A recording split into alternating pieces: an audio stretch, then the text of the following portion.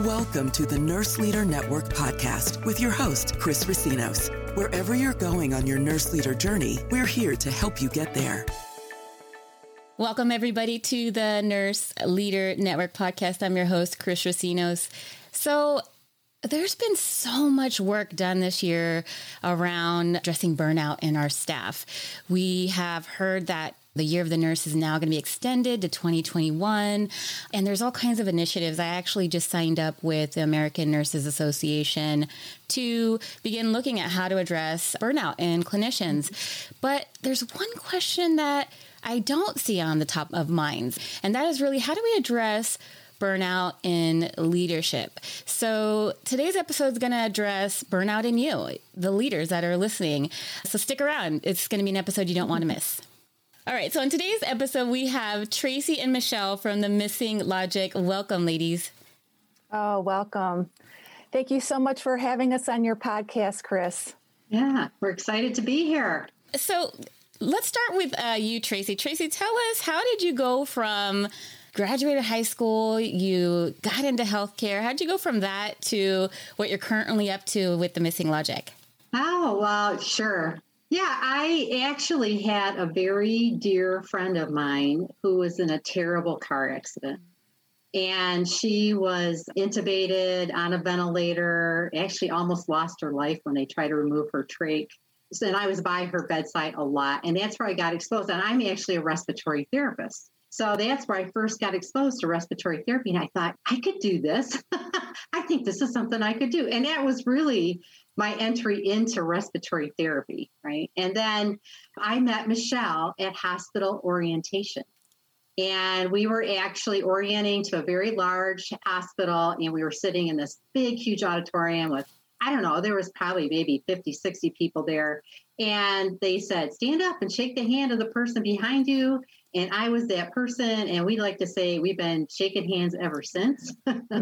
So we worked together at the bedside and ICU. And then as we kind of grew up as leaders together, we did a lot of work around interprofessional collaboration, really led it before it was cool.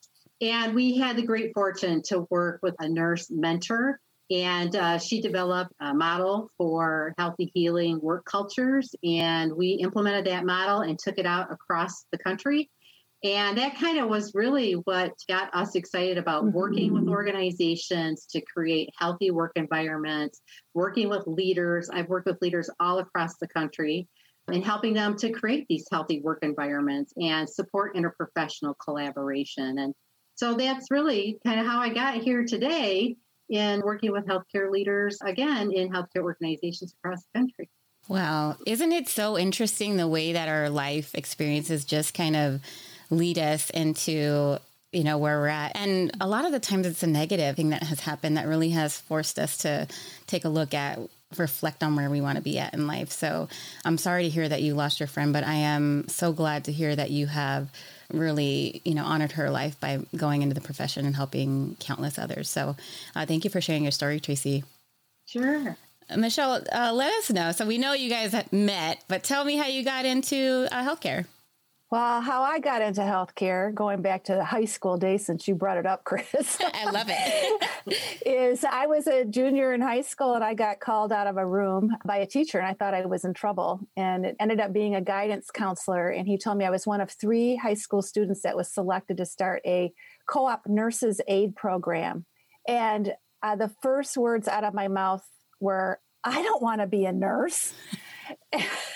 And he really encouraged me to think about it because I did like biology and science. And I went home and I talked to my parents and thought, hey, you know what? This is a great way to get my foot in the door and just see what's going on in healthcare. And I did that. And when I actually was trained as a nurse's aide and saw what nurses did, I was sold. So I went into nursing. And then through my nursing career, I met the mentor that Tracy mentioned, Bonnie Wasork. She was actually my instructor my last year in nursing school. And I always had a passion for interprofessional collaboration. I did my master's thesis in nursing on nurse-physician relationships. And that was just a passion Tracy and I shared. We shared healthy work cultures and collaborative practice. That's been our jam for many, many years. What first led you both to really understand what interprofessional collaboration is? What was it about that piqued your interest?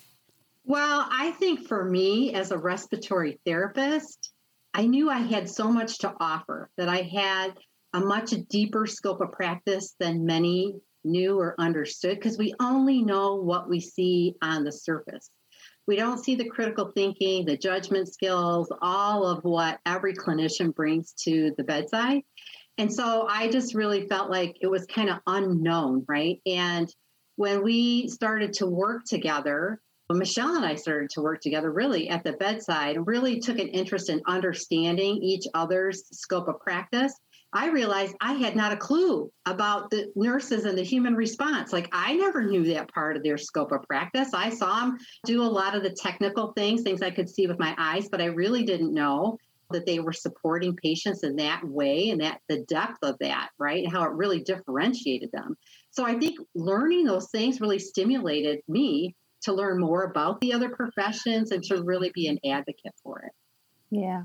Yeah. And for me, Chris, to me, it was about satisfaction. It was about joy in my work. When I have a really good relationship with a colleague, I just knew not only did it make a difference for patients, but it made a difference for me and for the team.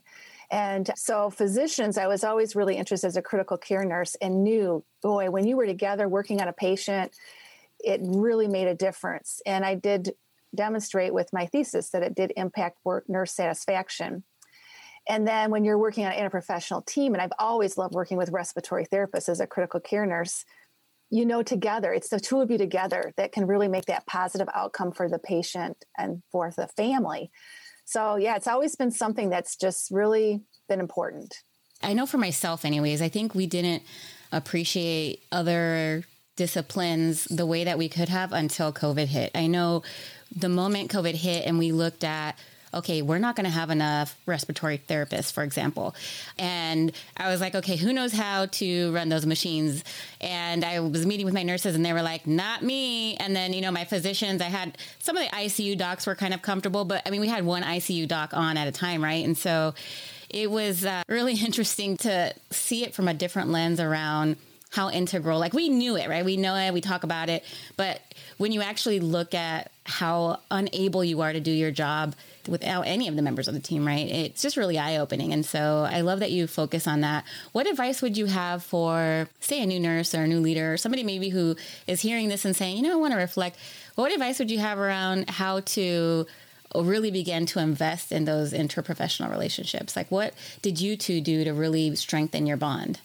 Well, I think it's looking at how you work together, right? You can't be interprofessional if you work in silos.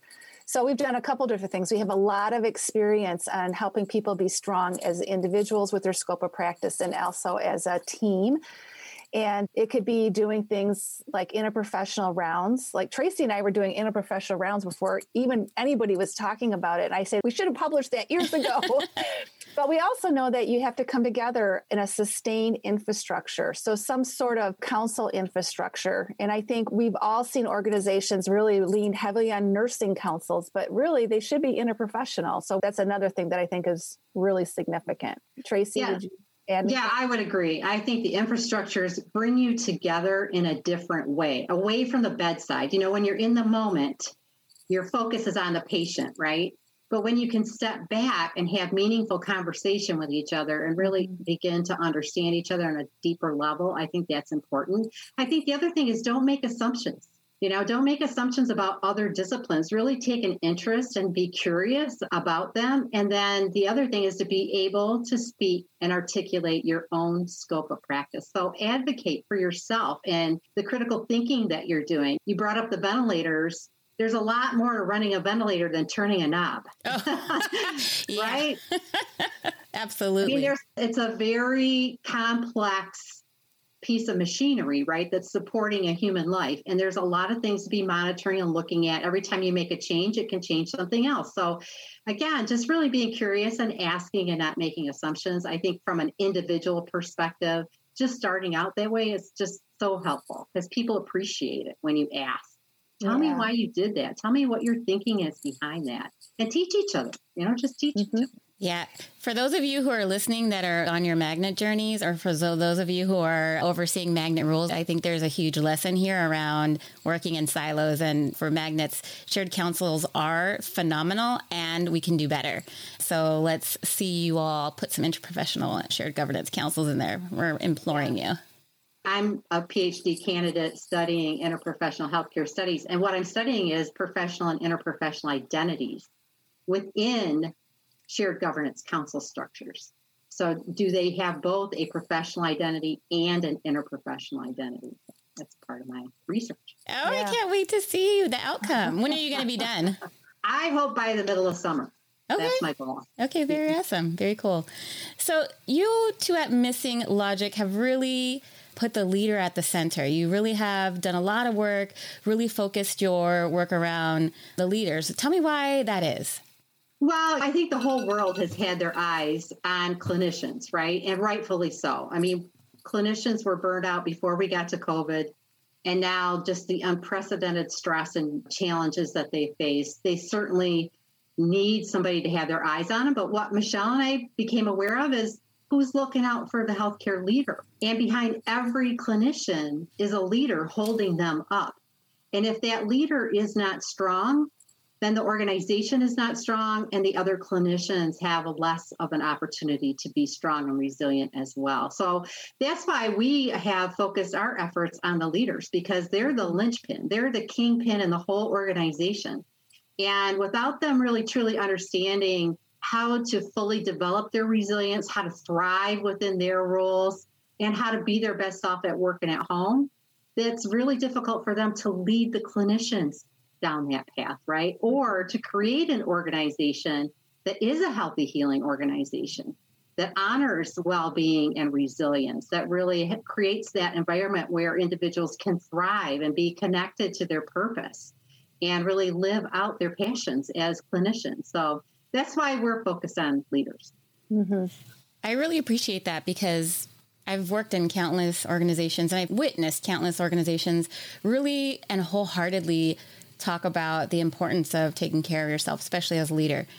However, sometimes our actions are very different than our words. So we'll say that it's super important that you take care of yourselves. We really want that. But then when it comes to maybe asking for time off or establishing some work-life boundaries around I'm off on weekends, or I'm not staying until 7 p.m., I see that's where we start to slip. And it could be like a very insidious slip, right? It's like, oh, well, I'll just stay an extra half an hour today. And then it goes to 2 hours. And then before you know it, we're back to working a 60-hour work week. And so I think it's an absolutely important thing to really discuss, because we as leaders have folks looking up to us. And if we are not managing our wellness, we can't expect them to. We got to practice what we preach, right? Yes, definitely. Yes. And we've lived it. Right, Michelle? We have. Yeah, we've lived it too, where you say one thing, but you do another. Yeah, I know. I still do that with my kids. I'm like, no chocolate cake for you, as I shovel the chocolate cake in my mouth. And I don't know if it's really because I don't want them to have the chocolate cake or if I just don't want to share. But yeah, absolutely. So you have done something that's really revolutionary around creating this framework, this model to help address burnout and really help address the mind-body connection and our balance. Talk to me about it. The listeners would love to hear what you all are working on. What does that framework look like? So yeah, we have a framework we call the dynamic balance effect, and it has 3 different pillars to it. And it really emerged from all of our work and the need for leaders to have help right now. And so we just kind of took everything that we've learned over these 30 years and put it together. And dynamic balance is what's really critical for leaders right now. So it has 3 different pillars. And one is that it has personal alignment. So it's really important that they're personally aligned to their vision, their purpose, their goals. And what we find, Chris, is leaders don't take time to sit down and even think about that. Or it was 20 years ago when they first got their first management. So we really focus on that. And then we also have a pillar of mindful choices.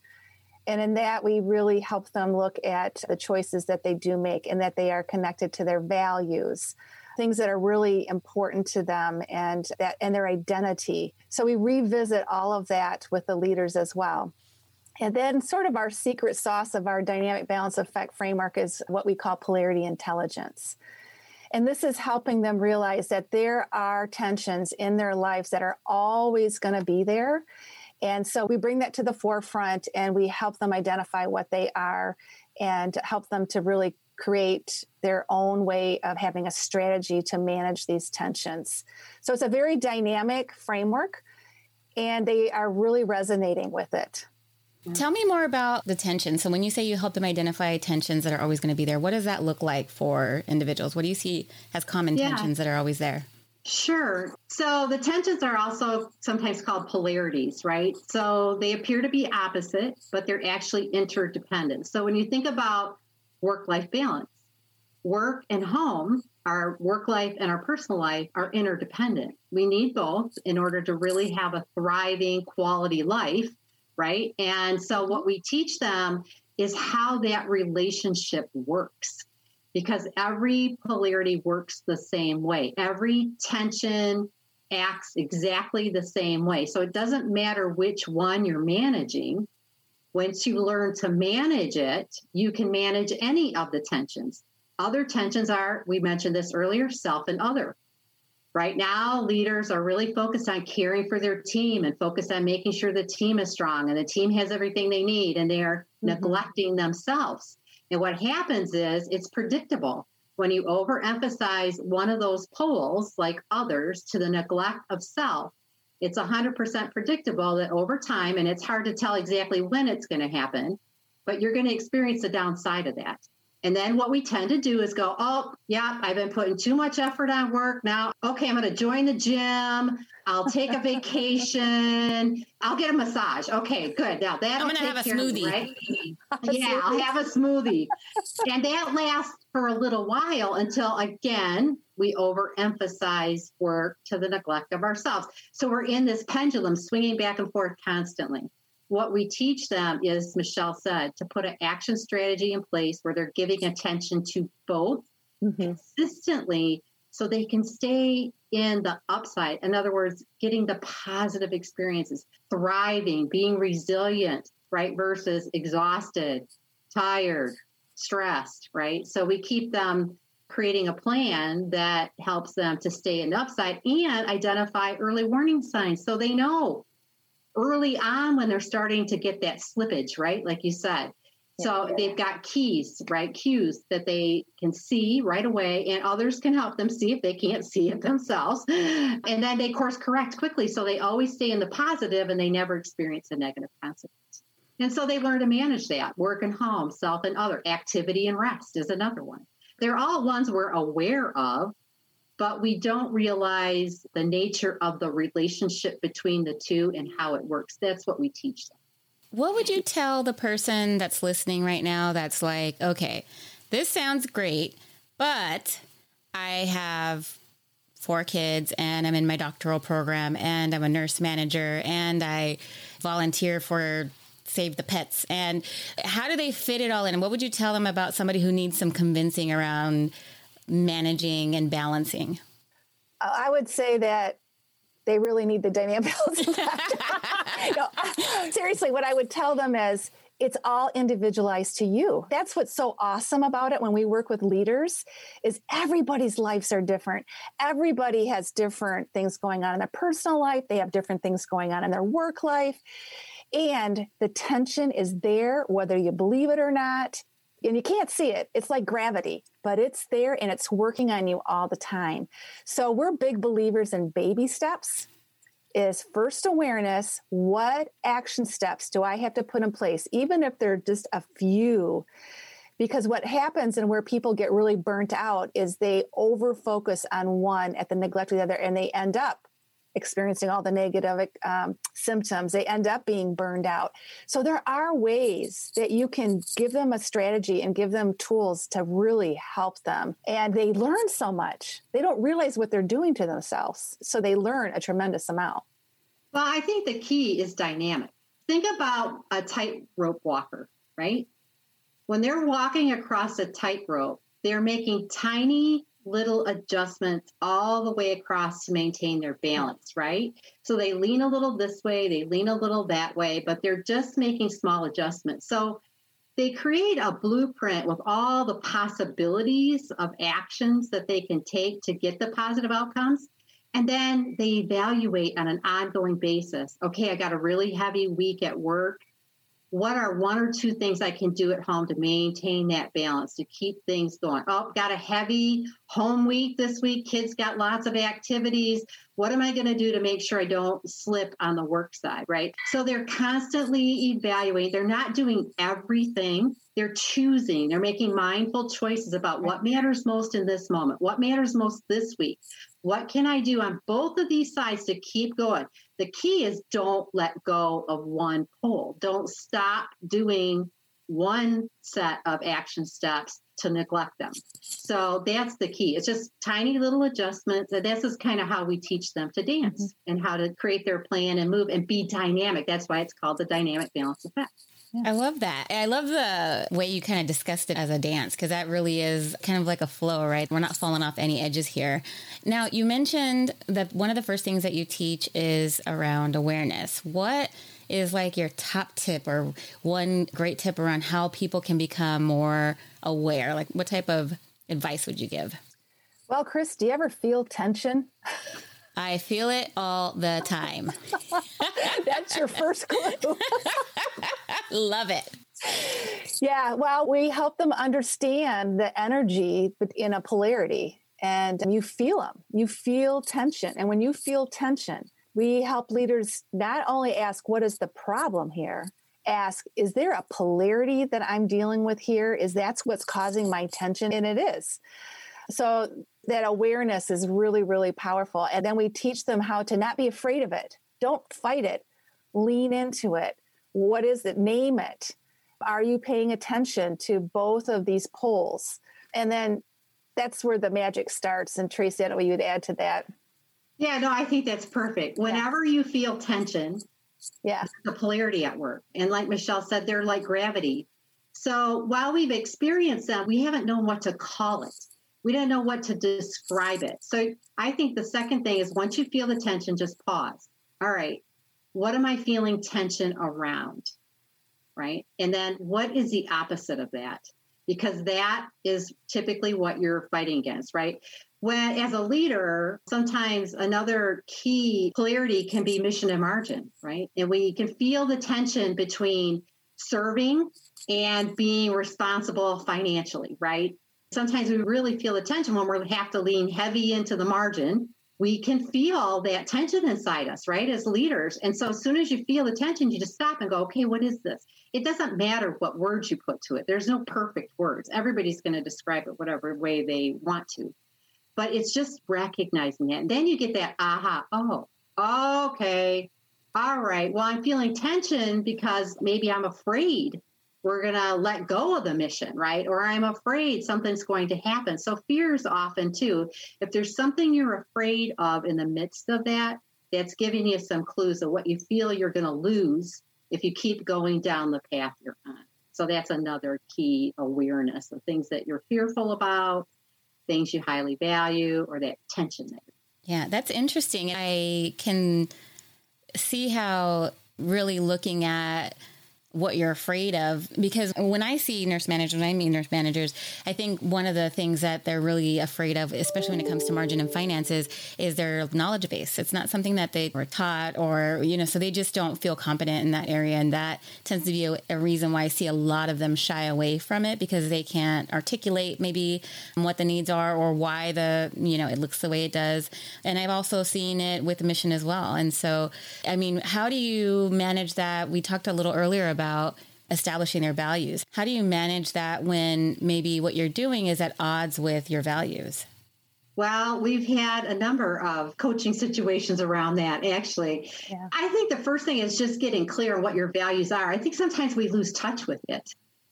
Really, and in the face of what we've all experienced over the last year, values change.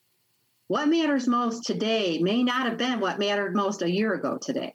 So I think, one, you have to just get very, very clear, because that is what grounds you. And it also drives your behavior, right? It drives the decisions you make, or at least it should play a very important part in your decisions. And if you're at odds, you need to step back and think about what is the whole context of the situation when it comes to I value what's important to me and what's happening in this organization. And what is the potential, right, to get realigned? And what is the potential if that's not an option? Mm-hmm. Now, I have faced times where I was very driven by my values, what I thought was most important when it came to healthcare, my role in healthcare, what I wanted to do. And when there became a separation, it became clear that what I wanted and where my organization was going, I knew then it's my choice. And that's why we say make mindful choices based on your values, based on your principles, based on the things that matter most to you, because that is what brings you joy in life. And if you're not aligned, you're not going to have joy. You're not going to have happiness. You're always going to be struggling. And sometimes it's just about making the decision, is it the right thing to stay, or is this time to make a different decision? And that's different for every person. But we really feel strongly that it's that grounding that drives the decisions, the value in your life, right? And what you're going to experience overall. Without that, you're kind of anchorless, right? And then you feel a lot more tensions, right? Because you're fighting things, right? And you're not clear. The other thing I would add to that, Tracy, that is excellent, is we also look at personal alignment with your strengths. So with that situation you described, Chris, you know, it may not be a nurse manager's strengths to really be great at the financial piece, but then who are they choosing to partner with to help them? You don't have to know everything. So when you look at the mission margin polarity, it does require people with strengths in finance and strengths with the mission and why we're here. And when they come together in healthy relationships, that also can make a big difference. Yeah. I recently worked with an individual who had those issues around values. It reminded me of a toxic relationship, right? Like a domestic violence type of relationship where this person had such a difference in values in terms of where they worked and where they were, yet she was so uncomfortable with change, even though the change would have been great, that it was just a huge barrier for her. And in trying to help her sort things out, I found a ton of articles and research around, I mean, we'd rather be comfortable with negative things than have any type of risk to go into something positive. And I can say everything that I've ever risked something for has always ended up being either a lesson that I needed or the absolutely right thing. And so I love that you all are helping folks with that. Now, that being said, what do you feel are some of the biggest mistakes you see healthcare leaders making when they're trying to achieve these balances and really take care of themselves? Yeah, there's really three big mistakes that we see leaders make, Chris, when it comes to work-life balance. And one of it is just how they think about it. They don't even realize their thoughts even impact their ability to have work-life balance. And a real common myth is that it has to be 50-50. I have to devote 50% of my time to my work and 50% of my time to my personal life or my home life. And that's not true. And you know that now because you learned about the dynamic balance on your podcast. And the other one is, well, if it doesn't exist, then it has to be all about integration, right? And Tracy and I know it's not about taking the two and just balling them all up and say, okay, now I have work-life balance, because it really takes that awareness and that intention. And so that's one mistake, is even how they look at it. And then the next one is they have to have a strategy. They really have to take the time to have that strategy of how do I balance my work life and my personal life? And that's what we teach them how to do. And they have a work-life balance blueprint. So I can't tell you how many leaders we've coached in the last 9 months that have said, it is so powerful to write it down, because they don't realize everything that's connected to it and that they really do need a strategy. Otherwise, they're going to go off course again. It's just going to happen. That's what happens if you're not aware. And then the third one is working from circumstances. And I think as leaders, being leaders as long as we have, there's always circumstances as leaders. But with a pandemic, it's probably even more like on steroids of feeling like a victim, like I didn't do this isn't my fault. And you have to just reshape that to more of a internal creator mentality, because that will make a big difference. And again, there's leaders that have said, yeah, I recognize that now. I have pity parties for myself. That's how bad it is. They invite people on Zoom with them. Yeah, that's true. So those are some common mistakes that we see leaders make. It's so funny. Oh, go ahead. No, I just think we focus externally, right? Yes. Like it's the environment's fault, right? It's where I am. And I think one thing that we do is help people go internal. Like it starts with you. Everything starts with you. And I think that's the other element here that, when it comes to operating from circumstances, it's not about what's happening externally. It's about how you're interpreting it and the actions that you're taking because of those interpretations. Yeah, you can't control the external. You can only control the internal. And the way I recently started, and it was so funny because I was like, I need to figure out how to fit it all in. And I was with a couple of mastermind folks of mine, and they were like, it's a choice. Like you can't fit it all in. You have to choose what you want to do. And so the advice I got was to start with like positive affirmations and visualizing like where I wanted to go. And I was like, oh my God, that is so hippie. There's no way that I'm going to be doing that, nor that it will work. But I was like, I'll give it a try. And lo and behold, you'll see like on this wall back here, you see on the little wall back here, I actually have my positive affirmations on my wall. So every day I sit and look at them and then I kind of read them to myself around, you have a choice and you are these things. And it's been really, I got to say, I didn't believe that it was going to work at all. And it has really transformed the way that I view things in terms of circumstances and really things not happening to you, but how you roll with the punches. I want to go back to, you made a comment and I was just kind of like laughing to myself around strategy. And it's just so interesting to me how as leaders, we function off of strategy, right? I mean, we make these goals. That's how we get these organizations where they need to go. We're really great at planning it.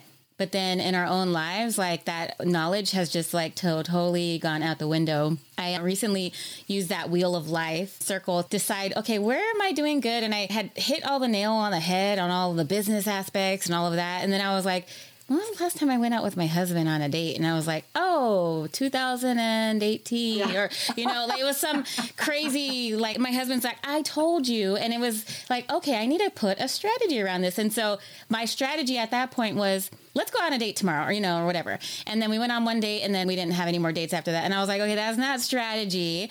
I actually have to be intentional about it because it's that easy that it just slips off when you're not like monitoring it the way that you would monitor a metric at your job. And so I love that we are so good at strategy at work. And then when it comes to home, sometimes we act like we don't know.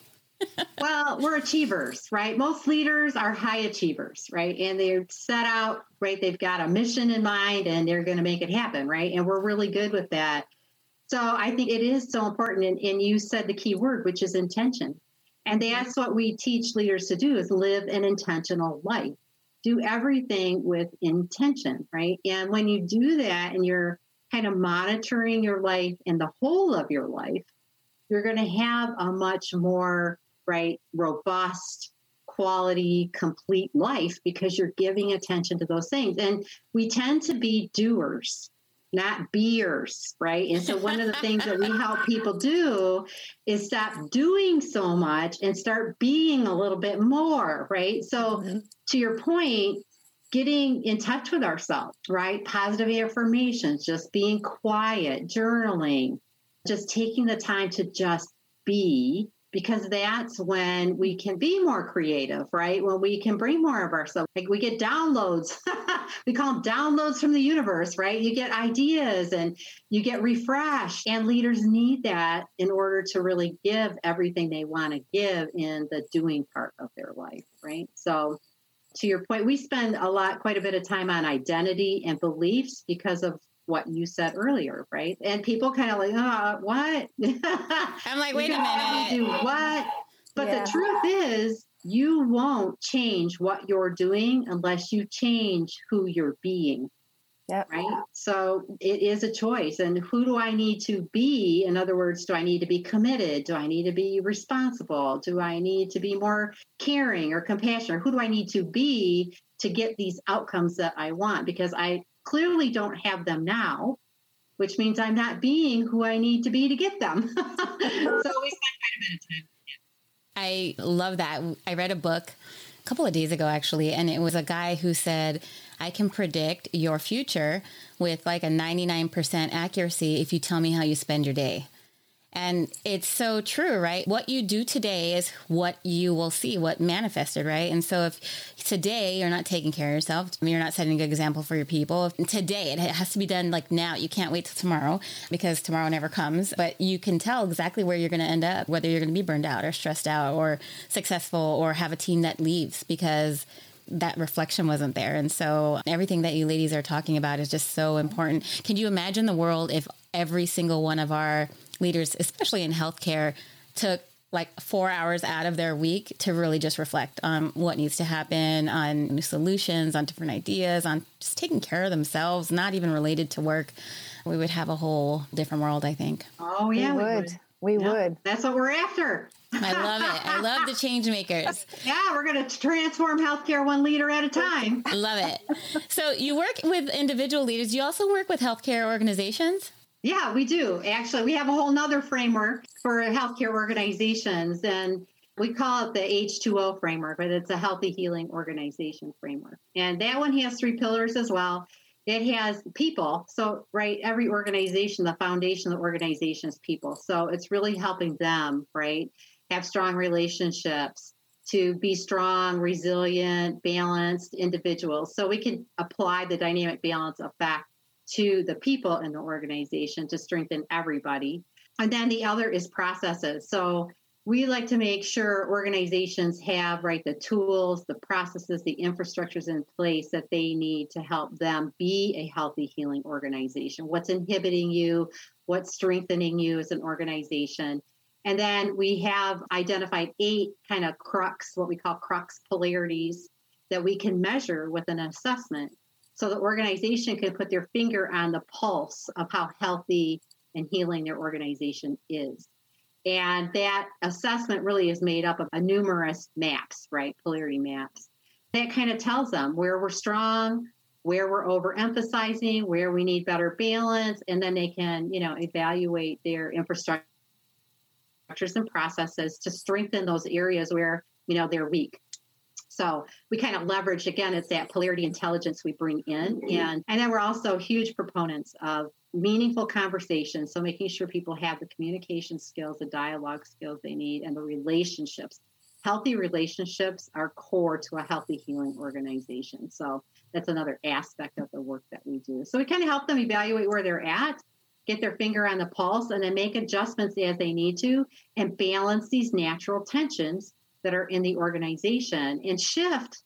There are problems to be solved in every organization, but not every situation is a problem. The majority of them are these dynamics, these tensions, these polarities that have to be managed. And unless you know you need to manage them, you're always trying to solve them, and they're not solvable. They're never going to be solvable.